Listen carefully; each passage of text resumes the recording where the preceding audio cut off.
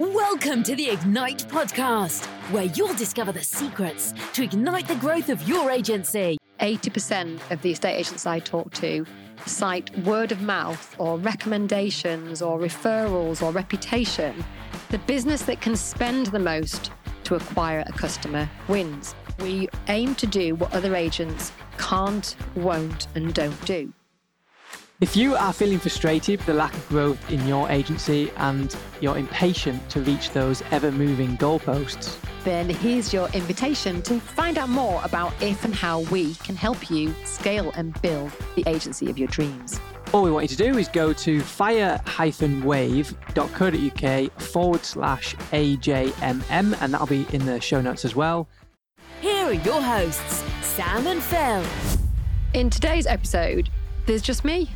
Phil is on holiday, shock horror, but he did a load of the last few episodes, which were our fantastic industry experts episodes. So if you haven't listened to any of that series, go back and listen to them. We've had some amazing industry experts on there, including Stephen Brown, we've had Sarah Edmondson, we've had JP from Castle Dean, and many more. So have a listen to those if you haven't already. There should be the previous episodes to this one. But in this one, I wanted to talk to you about some home truths, and that is about how to build a robust growth strategy for your estate agency in a way that you're probably not thinking of at the moment. And this is based on a blog post, which I'll link to actually in the show notes, which was called Customer Acquisition, the Cold Hard Truth. And Ian Story commented on it and said, if you know Ian Story from Stories of Cheshire, commented on it and said that he'd found it really interesting because he'd actually built his business over many years based on something we like to call word of mouth. And this is about your reputation. It's about local brand awareness. It's about how people talk about you and your brand and how that they then go on to refer you and recommend you to their friends and family. My challenge is this. If your business is built on word of mouth, and I asked you to double the number of valuations you've got in your diary next week, how on earth would you do that?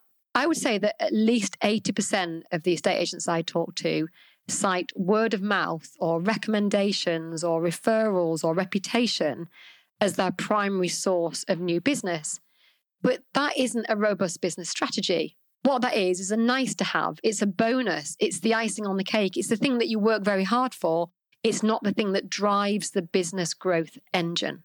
In fact, if you can't find a way of buying new business, of paying money to generate new vals, you haven't really got a business growth strategy. So that's what I want to talk to you about in this podcast episode. So if you want to build a business that has a robust and sustainable growth strategy, you have to be able to buy leads and valuations. Now, interestingly enough, in most countries in the world, they have portals that capture consumer data and sell them to real estate agents. So in America, in most states, you can buy real estate valuation leads for about $4 or $5.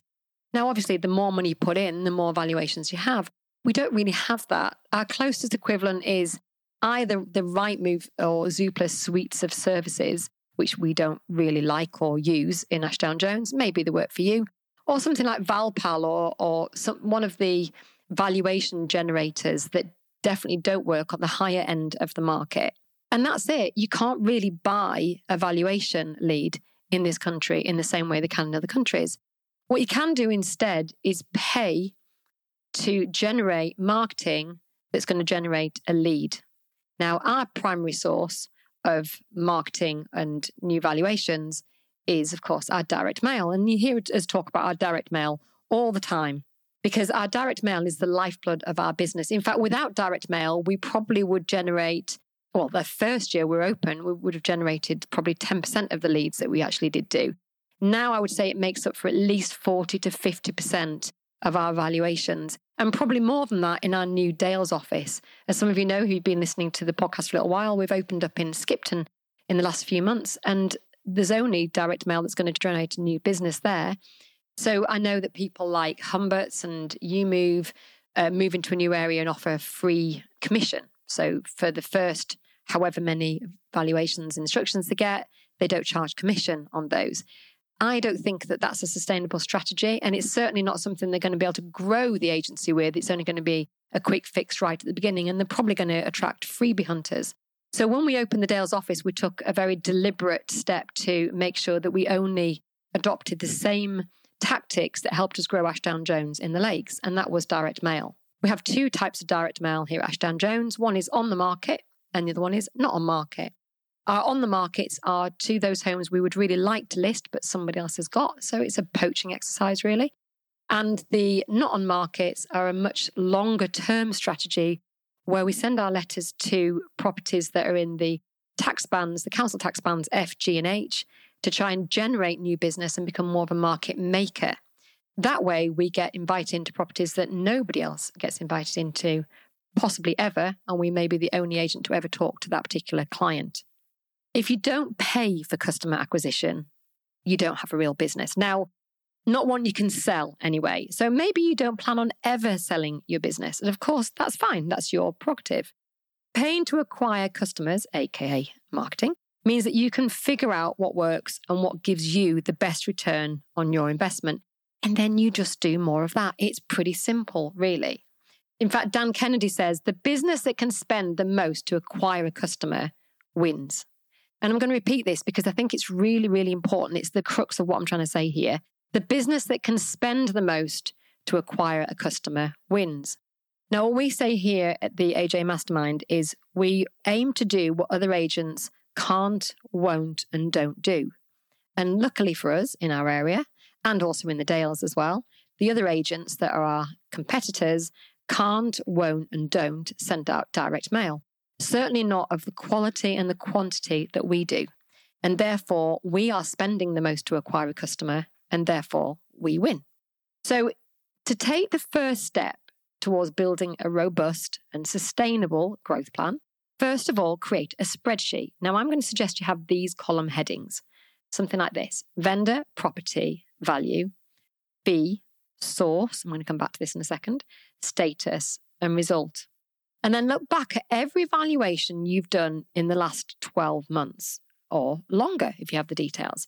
When we first did this, we'd been open just over 12 months. And my name is Lisa Curran and I run Curran's Unique Homes in Chester. My favourite part of being a Firewave member is definitely the mastermind days. The chance of getting in a room with people with similar challenges, I get an enormous amount from. I really love the structure of Firewave. It keeps me on track. I find it very, very easy to implement. And I love the results that it brings to my business. And then look back at every valuation you've done in the last 12 months or longer if you have the details. When we first did this, we'd been open just over 12 months. And I'm embarrassed to say we hadn't done this at all. So when we did it, we had to go back 12 months. But now we keep this consistently every single day. Now, your CRM may be able to do this for you, but actually I find that inputting this information into a spreadsheet is super powerful because you're living the data as you enter it and you're really connecting with what the data is telling you and finding patterns. I don't think you can do the same with the CRM. If your CRM can help you do that, then that's fine. Maybe you're already doing this, you're already keeping this kind of data. We weren't, so we found a spreadsheet from scratch to be the best way of us using a tool like this in order to be able to see where our leads were coming from. These are our valuation sources: letter, connection, applicant, so somebody who's come in as a viewer, referral, Google, people who've actually Googled and found our name, boards, that tends to be like a local presence answer when we ask that question, Facebook, and networking. And again, networking and boards are very closely intertwined because it could be that somebody knows Phil or knows me or one of the team, and they've seen our board. So what was it actually brought them through the door? So what this is the source column on your spreadsheet. And what you're trying to determine is where are your sources of valuations. Of course, there are lots of different ways a valuation source can come to you. So it could be that they have lived next door to somebody who'd recommended us, but hadn't actually taken the step to go on the market. Then they've seen a sold board go up 2 streets over. And then we've sent them one of our letters. And then they've seen one of our Facebook posts. So the question is, which one is it that brought them through the door? So my suggestion is use the last one. What's the last thing that you saw about Ashdown Jones that caused you to pick up the phone or send the email? What's the last thing that you saw? The last thing you remember seeing? And that way, what you'll get is the trigger point, because they could have had 7, 10, 15 different connection points with you, but it's the last one that triggered them to make the phone call or send that email. And that's what's important to you. So that's what we do. Not the first time they came across you, but the last time they came across you. So you need to decide what your valuation sources are, but I recommend you don't have any more than about 10, so you can calculate a percentage for each one, and it makes it nice and simple. We found that the receptionists were putting in all kinds of valuation sources, like, knows Roger or goes to yoga with you. Not me, clearly. But so we need to make sure we understand exactly what we're asking in that source and that we give them a list of sources. We also put that list of sources, exactly the matching list, on our val sheets that go out with us so we can ask, or if the receptionists have already asked where the source came from, then that goes on the val sheet before we even go out. And that gives us a topic of conversation. Now, if you do this regularly enough, what you'll see is how you can then move the lever and generate more valuations at a higher value than if you just kind of try and grow organically. And what we noticed in our first couple of years is our average fee was hovering between 10 and 12,000, which meant, because we're at 1.5%, our average property value was somewhere around 6 to 800,000. And we couldn't seem to crawl up from that. And that's because we were relying on properties coming to us from recommendations and referrals. Even though we were sending out letters, we were sending them out to only on the market properties. And there weren't at that time a huge amount of high value homes on the market. And because we were only newly opened, it was difficult to get the attention of a 1.5 million to 2 million because they were going to the incumbent agent and not to us. So we were looking at the value on the fees and sources list, that's what we call our list, our spreadsheet, and seeing how we could increase that value. And it became obvious that until we sent our letters, which we know worked really well, out to not on market properties, those F, G and H council tax bandings, we'd never be able to increase the value of our valuations and instructions. And part of the reason for that, by the way, is that recommendations tend to waterfall downwards. So therefore, a £3 million vendor might recommend you to a £1 million vendor, but is unlikely to recommend you to, say, an £8 million vendor, and put it in real money. Let's say a £1 million vendor will recommend you to a £500,000 vendor, but the £500,000 vendor won't recommend you to the £1 million. Or if they do, that recommendation may not be taken seriously because the two vendors will feel like they're in two different markets. And that's a status thing, really, isn't it? Speaking of status, on the spreadsheet, the last two columns are status and result. Status is it pending? Is it lost? Is it won? Is it on the market? Is it STC? And then the result is whatever the final result is, so completed or whatever. But as I say, you can use whatever columns that you want. Once we started sending out our letters to not on market, everything changed. And I have to give Phil full credit for that because this is 2.5 years ago now. We had no stock, nothing was coming to market, and he decided to target not on market letters, which is something we'd never done, never as a strategy. We'd sent out one not on market letter when we first ever opened, which was a brand awareness campaign, which was too expensive what it was, which is just saying, hey, we're here. If you ever think about selling, give us a call. And surprise, surprise, it didn't work. Because what you need is a not on market letter that is a market update, or rather it's a sales letter masquerading as a market update. And to give you an example of what our most recent campaign looked like, we sent out 305 letters last week. These are not on market. So let's say that was £300, roughly speaking, by the time you paid for printing, etc. That would give us on average 11 vals and 4 instructions. So 4 instructions at an average fee at the moment of just over 18,000 is £72,000 in listed fees. So our £300 was a really good investment.